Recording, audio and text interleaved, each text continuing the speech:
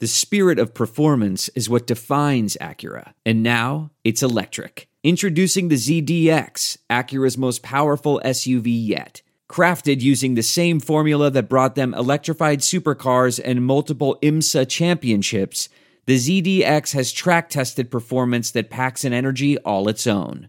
Unlock the energy and order yours at Acura.com. I'm hoping the Big Ten has to modify their system for us. It's probably like getting grade 10 sandpaper rubbed on your face every day. I mean, we say it all the time, whether, there's two types of turds, you're a sinker or you're a floater, but you're still a turd, right? I mean, we are about players and players playing the plays and not necessarily the plays. Welcome to the Varsity Club podcast. My name is Derek Peterson. This week, I am very excited to be joined by somebody who does really a tremendous job covering Nebraska and writes for a site that throughout this pandemic, I think has done a tremendous job covering football in general. Mitch Sherman from The Athletic is with us. Mitch, how are you? Good, Derek. Thanks for that. Appreciate it. Not easy to write about football over the last 5 months, but we've had to find unique ways to do it. Yeah, I think you guys have been tremendous, frankly. Like I've had an Athletic subscription. I remember the first kind of smaller version of it when it was just in Chicago and they were writing about the Bulls and the Cubs. Mm-hmm. And I remember subscribing to it then and just kind of seeing like Nicole Auerbach and the work that she's done throughout this pandemic has been tremendous. And she, the reason that we're here to talk today is about the Big Ten schedule. You guys were all over it when it was announced Wednesday afternoon. We're recording this on a Thursday morning. Nicole was able to talk to Commissioner Kevin Warren Tuesday evening, I believe, if I have my timeline correct. And you guys were were all over this schedule announcement. The Big Ten is going to a 10-game schedule. They completely redid it. Nebraska has added Michigan State as its 10th game. It's its additional game. Mitch, let's just start off the top. What was your first reaction when you saw what Nebraska had? What was your first reaction when you saw what the Big Ten had done? What were kind of initial thoughts that you had to seeing this thing actually laid out for the first time?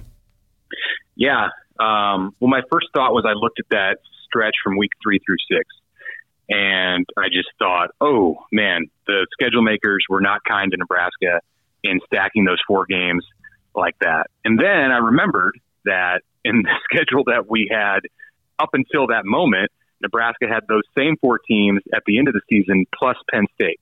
So really, they did Nebraska a bit of a favor. One, by moving those games to a time that was earlier in the year, which in the case of playing Iowa and Penn State, I think is beneficial for Nebraska. I'm sorry, Iowa and Wisconsin is beneficial for Nebraska because, you just don't want to play those teams necessarily in November. And traditionally, Nebraska is going to in 2021. It will go back to that kind of a format, October or November. But that's when those teams, they're like snowballs that start rolling downhill in most years. Mm-hmm. And you get them in the cold weather, and it's just, that's their game. They thrive in that kind of a situation, the old school Big Ten teams. And it's something that Nebraska wants to get to having that kind of physicality and that kind of toughness. But I think no one would argue that Wisconsin and Iowa are both still ahead of Nebraska in that area. So you put those 2 teams on Nebraska's schedule in September, and it evens the playing field a bit. Not to mention the fact that Wisconsin has to come to Lincoln this year. That was something that stood out to me too. I'm looking at it and I'm thinking, is that a misprint? Because they were here last year. And it turns out no. Wisconsin, that's one of the 6 games conference-wide where the venue was switched. And Nebraska's involved in another one of those 6 games too, with the Purdue game getting moved to West Lafayette. So that's a good trade, one that I think Nebraska would take. Get a home game against Wisconsin for a road game against Purdue. And then I guess the other takeaway is Michigan State. It could have been Michigan added as an additional crossover. And if that had been the case and you play in Michigan, Penn State, and Ohio State all in the same year, that's tough. That's tough for any team. So Michigan State, you got Mel Tucker coming to Lincoln. I think if there are Nebraska fans that get into that game, there people will enjoy that, remembering him from Colorado a year ago. If they're not at the game, they'll be voicing their opinions in front of their own TVs. So that'll be kind of fun. if we get that far into the season, hopefully, fingers crossed, to have Michigan State back in Lincoln 2 years after that memorable 9-6 game. Yeah, that game was tremendous, and then add the snow to it. Can I play devil's advocate for a second? Because I think that there are two schools of thought that I tend to hear from coaches. One is that you want to play your games later in the season because then you have given yourself time to round into form.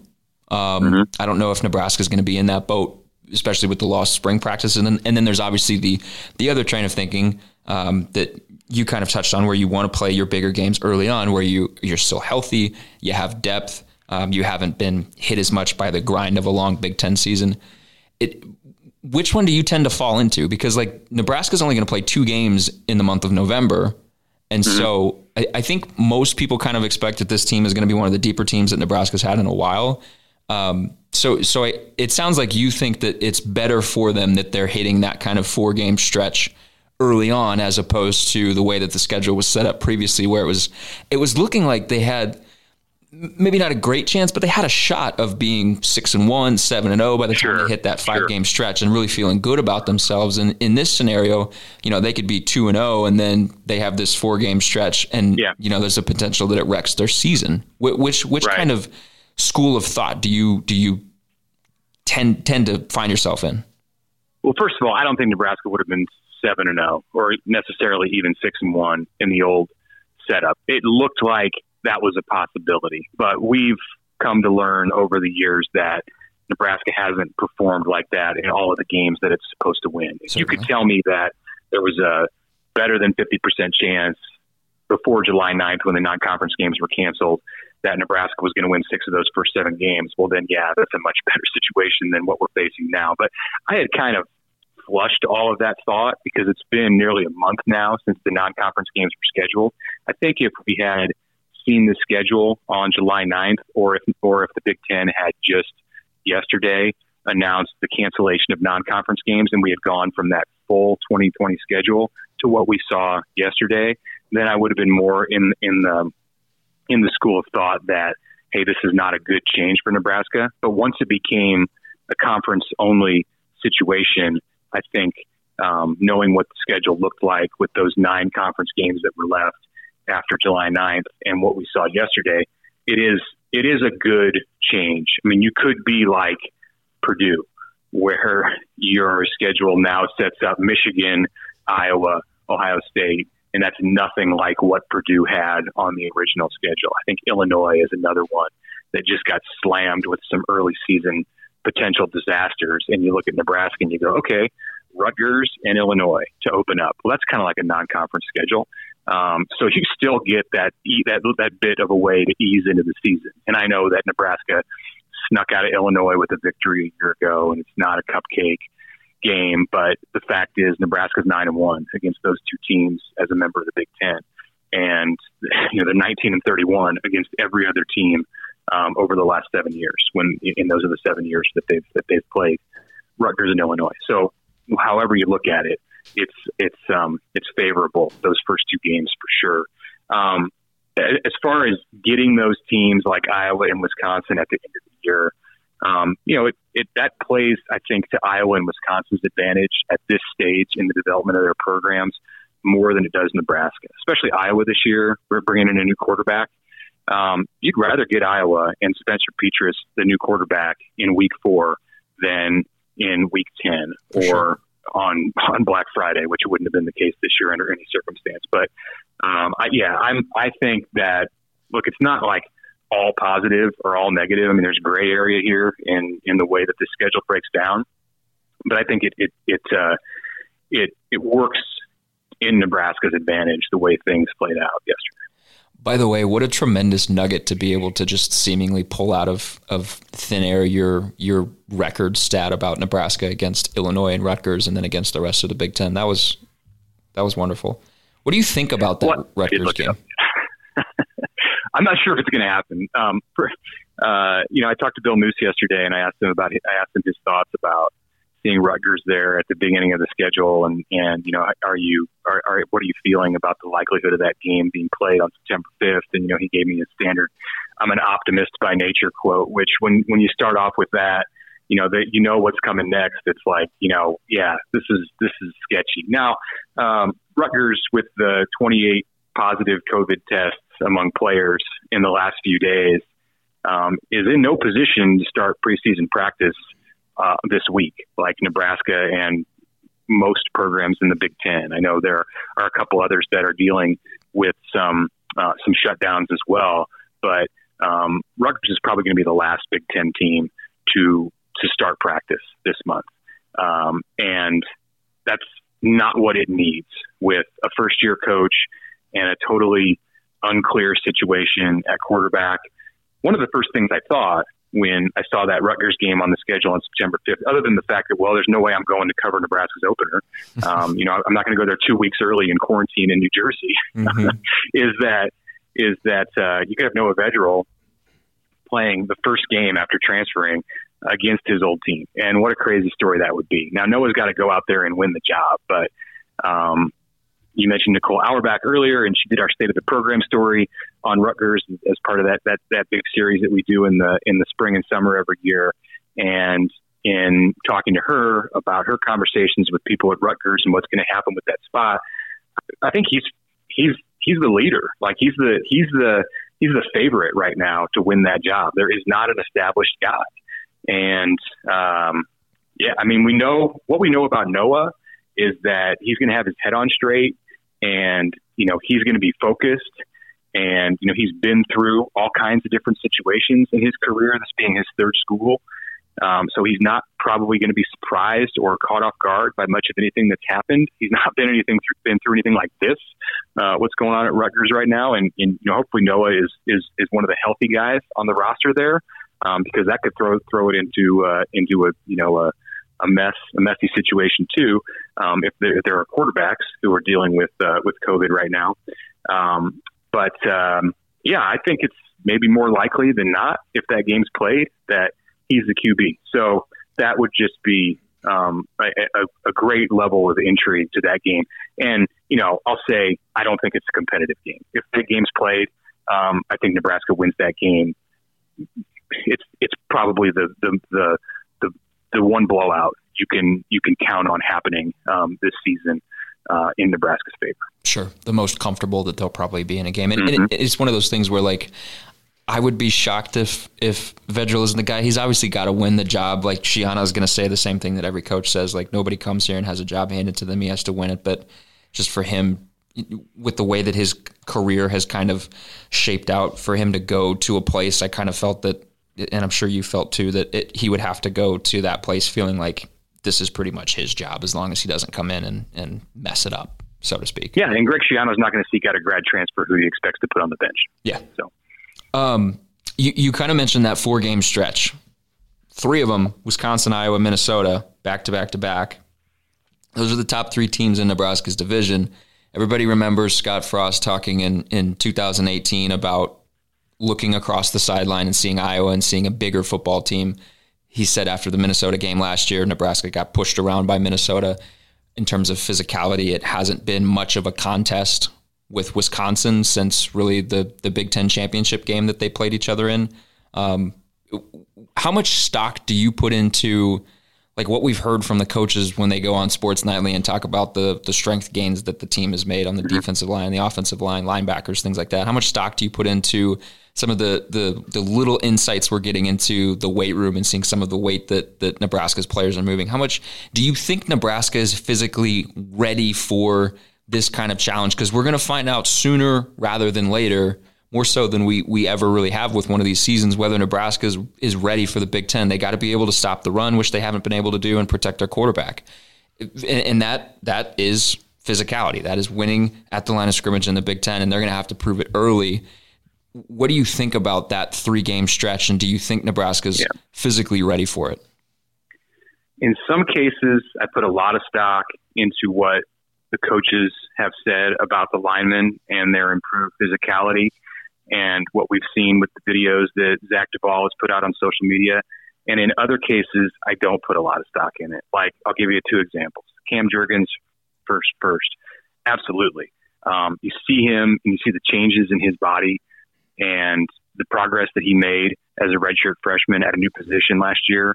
And I think Nebraska has a major upgrade in him in comparison to what it's put out at the center position against those three teams the last 2 years, even over what Juergens was at the end of last season when Nebraska played Wisconsin and Iowa. And then let's just go to the other side of the ball, and you hear and see footage of Nash Hutmacher in the weight room, or a guy like Chris Walker, who's just huge. And those two guys are not going to impact Nebraska this year up front and being able to control Iowa and Wisconsin's running game. So I think you have to be careful with how you consume some of that content that's out there, because not all of those guys, those big guys who are moving around weight, are going to impact games this year. Nash is going to impact games in his career. I'm convinced of that, but it's not going to be as a true freshman. Certainly not against Iowa and Wisconsin as a true freshman. And Chris Walker, a guy he's just a huge guy, but hasn't proven to be somebody who's going to get on the field and make a difference. Maybe that'll change in his career. Maybe it won't. I'm not necessarily counting on him getting a bunch of important snaps. So it's a mixed bag. I think Nebraska's much farther along as a program in its development physically than it was 2 years ago when Scott Frost was preparing to start his first season. They have a plan in what they want to do in the weight room. That's, I think, considerably different than what it was in with the old coaching staff and the old strength staff. And, they're coming along, but they're not there yet. They're not to the place where Scott Frost wanted them to be when he looked across the field in 2018 and saw an Iowa team that was bigger and stronger and touting, first round draft picks on the offensive line and high draft picks on the defensive line too. Those guys aren't part of the Nebraska program yet. No offense to Brendan Hymas and Matt Farniok and eventually Cam Juergens. They're good players. I think they have a chance, all of them, to play at the next level. But you're not talking about like AJ Epinesa. He's a different kind of player, and you saw it last year when he was running around Memorial Stadium, and other players who came into Memorial Stadium in the Big Ten. Nebraska has to get those guys, has to develop those guys, and they're still working to that point. But I also look to the way that Nebraska played against Iowa and Wisconsin in those late season games last year. And despite losing, and despite the 5-7 record, and the fact that Scott Frost is 0-4 against those two teams, they've competed all right. In 3 of those 4 games, Nebraska's really competed against Iowa and Wisconsin. I mean, to lose on a couple field goals to Iowa last year, Nebraska outgained Wisconsin. You take Jonathan Taylor out of that game, and maybe Nebraska was the better team. So, he's not going to be there this year in Lincoln. So I think there's hope. I think there's hope that even while Nebraska is striving still to close the gap with those two programs, and include Minnesota too, that there's hope that you can put them on the field on a game this year and expect that Nebraska is going to stack up okay.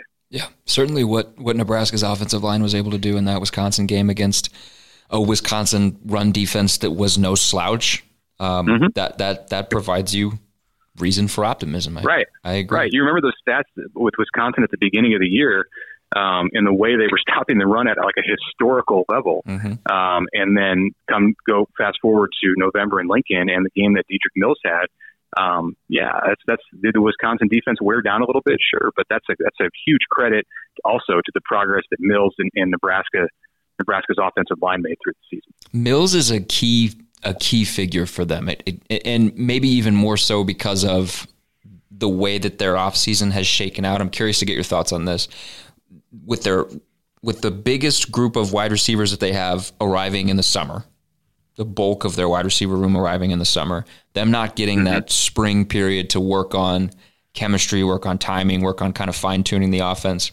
If Mills is that guy, like the guy that you saw in the Wisconsin game, the guy later in the season, does that help Nebraska kind of mitigate some of the damage that was done by the missed spring practices or potentially any kind of missed time in fall camp from a wide receiver here or there? Is he the kind of guy that can just kind of like help them not have to be firing on all cylinders right away against Rutgers? Yeah, I think so. I think he's a dependable back now. I think he's confident. I think he's always been a team guy. Sometimes when you have a player who has been through multiple transfers in their career, they can be a guy who's hard to count on, especially when your team is going through tough times. And I saw the exact opposite from Dedrick Mills a year ago. I saw Dedrick Mills last year as a guy early in the season and in the middle of the season who had every opportunity to check out, who could have gotten frustrated because he was getting pulled out of games in crucial situations and, was watching things unravel around him and could have easily gotten pulled into that and could have fallen back into some bad habits and, not been a great team player. And it was the exact opposite. It was like as things got worse for Nebraska on and off the field last season, Dedrick Mills became a stronger, more important, more, showing more leadership kind of guy, at least from my view of it. And I think that will carry over into his senior season. I think he's a workhorse. Not to say that you want to give him 25 carries a game. I think the two true freshmen this year, or at least one of them, is going to step up and be a force that helps Nebraska in the run game. Not to discount Ramir Johnson, but I think both of those freshmen, the true freshmen, with the bodies that they're bringing to the run game, somebody's going to emerge and probably sooner rather than later become Nebraska's. I think I'm interested in whether you agree with me. Become Nebraska's number 2 guy behind Mills. I'm not throwing dirt on Ramir Johnson, but I just don't think he is big enough to handle what Savion Morrison or Marvin Scott might be able to take on right away. But to answer your question, for sure, they're going to need some time to break in Omar Manning and Xavier Betts. And Wan'Dale Robinson's going to have to be a big part of carrying the load. But again, he's not that outside receiver who is taking the top off of the defense. And that has to be a part of Nebraska's attack at some point this season. It may not be in week 1 or week 2. So it's another huge plus in having Rutgers and Illinois at the start of the schedule, because by the time you get to that third game, by the time you get to Wisconsin, you would hope that with this time Nebraska's had in July to work on July and early August to have these walkthrough practices, and then, hopefully 4 weeks of healthiness in fall camp, and you don't have to shut things down, that those receivers have come a long way. That's the area, maybe receivers, and then, some of that front 7 on defense. That's the area where Nebraska has to have gelled the most when the season starts over these, 6 or 8 weeks leading up to September 5th. Yeah, I agree with that completely. And I definitely agree with where you're at with the running back room. I think one of those dudes, Savion being probably a pretty complete back, and then Marvin Scott just looking like a bowling ball. Like one of those dudes is going to be able to handle Big Ten play at the very least as a number 2 back, which is all they're going to be asked to do. Yeah, I agree with you. Let's switch gears for a second and look at the broader Big Ten. Wisconsin avoids Ohio State and Penn State. They get Maryland and Rutgers in 2 of their crossover games. Ohio State avoids, obviously, Wisconsin and Minnesota. What do you think of their schedules? Well, it was 90% set. So you heard some crying about favoring the favorites. Most of the schedule was already there. Now Wisconsin got Rutgers added, so there's a reason. I think there's a reason to raise your eyebrows at that. I'm not going to question. I don't know. And people should read Scott Docterman's story on The Athletic that came out 24 hours after the schedule announcement of Wednesday morning. Scott talked to Kerry Kenny, associate director in the Big Ten, and somebody who's heavily involved in scheduling, and got some insight into how the decisions were made to make some of those change of venue games, how it's going to impact future schedules. Nebraska's not going to have Wisconsin coming to Lincoln 3 years in a row. So the 2021 schedule is going to have to change and send Nebraska to Madison and have some other changes that happen as a result. But there was more than just, hey, who should we give Wisconsin from the East here?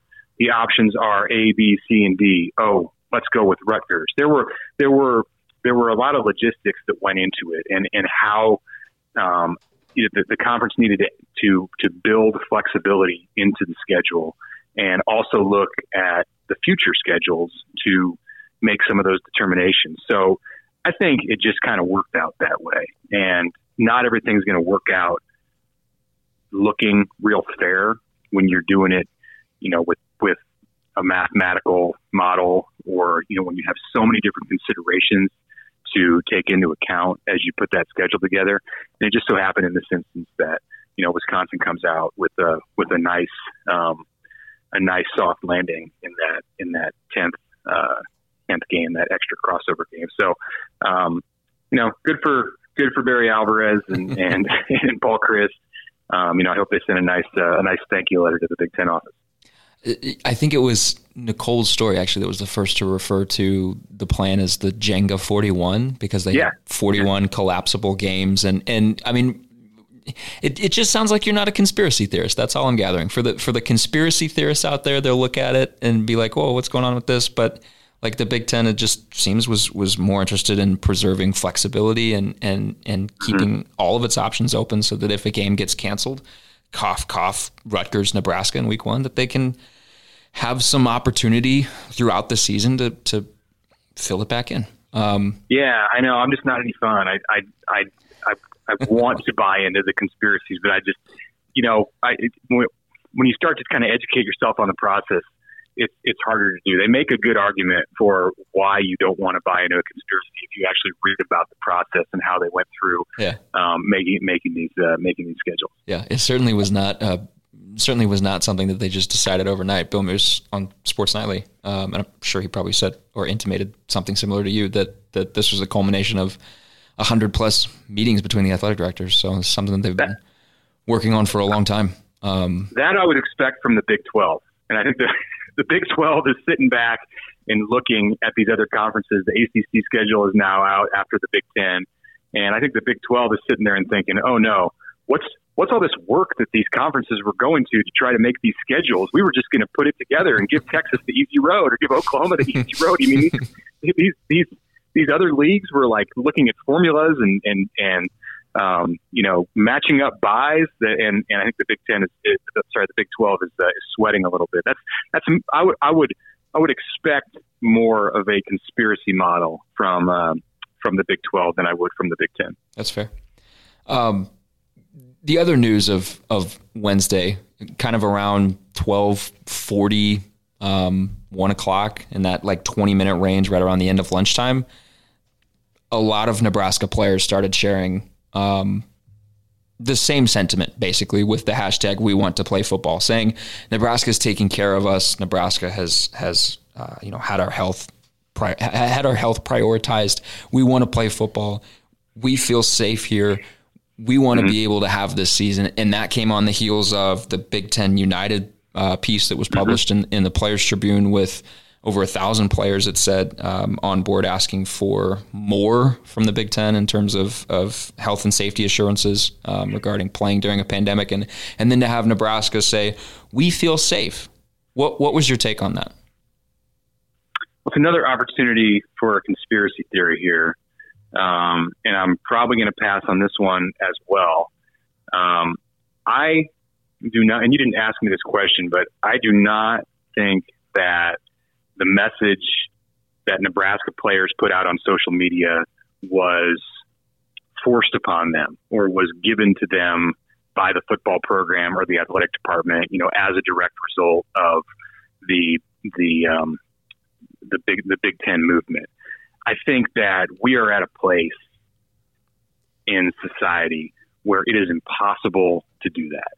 It is if Scott Frost or someone on his behalf had gone to the players and said, here's what we want you to do. We want you to put on a good face.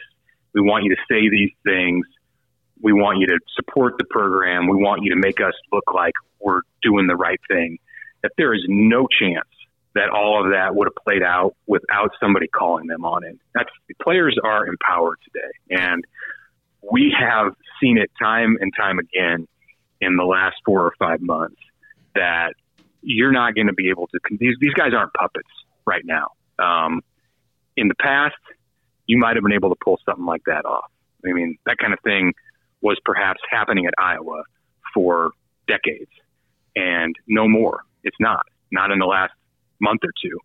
So Nebraska wouldn't be silly enough to think that it could stage a message like that, and no way would the players go along with it. So I think it was spurred by conversations among the guys. I don't think those were, original thoughts from each one of those players. But I think it was driven by players speaking up and saying, look, we need to present our own unified front.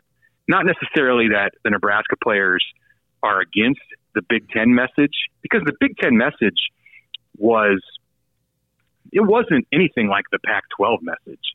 There was nothing in the Players Tribune article from the Big Ten that was anything like what we saw last week from the Pac-12, demanding huge salary cuts from administrators and the conference commissioner and revenue sharing. In fact, it seems that Kevin Warren and his conversations with players, student athletes, not just football players, but student athletes in all sports around the league this week, really played a role in making it appear that the Big Ten and the players who spoke out and are speaking out are more on the same page, or as much on the same page as you could possibly hope for as a league. So I don't think that, Nebraska is necessarily saying, hey, we're against the Big Ten message. I think Nebraska just wanted to, the Nebraska players, the Nebraska program, yes, wanted to present a unified image. And the guys got together and decided this is some of the language that we want to use.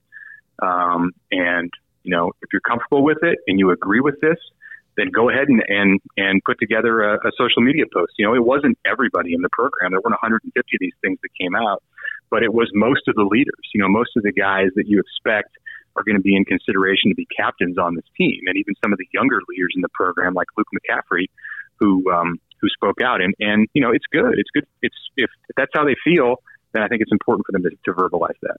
Yeah, it was one of those things that the message jived with what Scott Frost has been saying all summer and what Bill Moose has been saying all summer, was that they have a team of guys that wants to play and understands the health risks associated with playing, but they want to play. Do you think that was as good an endorsement as we'll probably get of just where exactly the culture of the team is at, that kind of pie in the sky thing that Frost has been talking about since he got here, of wanting that positive culture and wanting kind of horizontal leadership? Do you think what we saw Wednesday afternoon from the players is as good an example of that as we could get?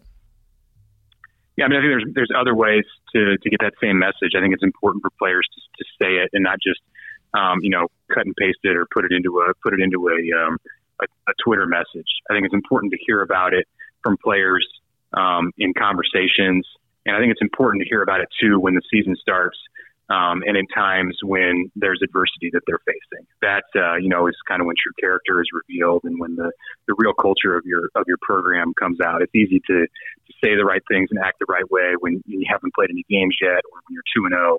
But every program, even programs that win national championships, face adversity during a season, and the true moments when their real colors are revealed are when they face some of those problems. So we'll see where Nebraska's at when it undergoes some struggles this year, if assuming a season is able to be played. And if it isn't, well then you got struggles right there to react to.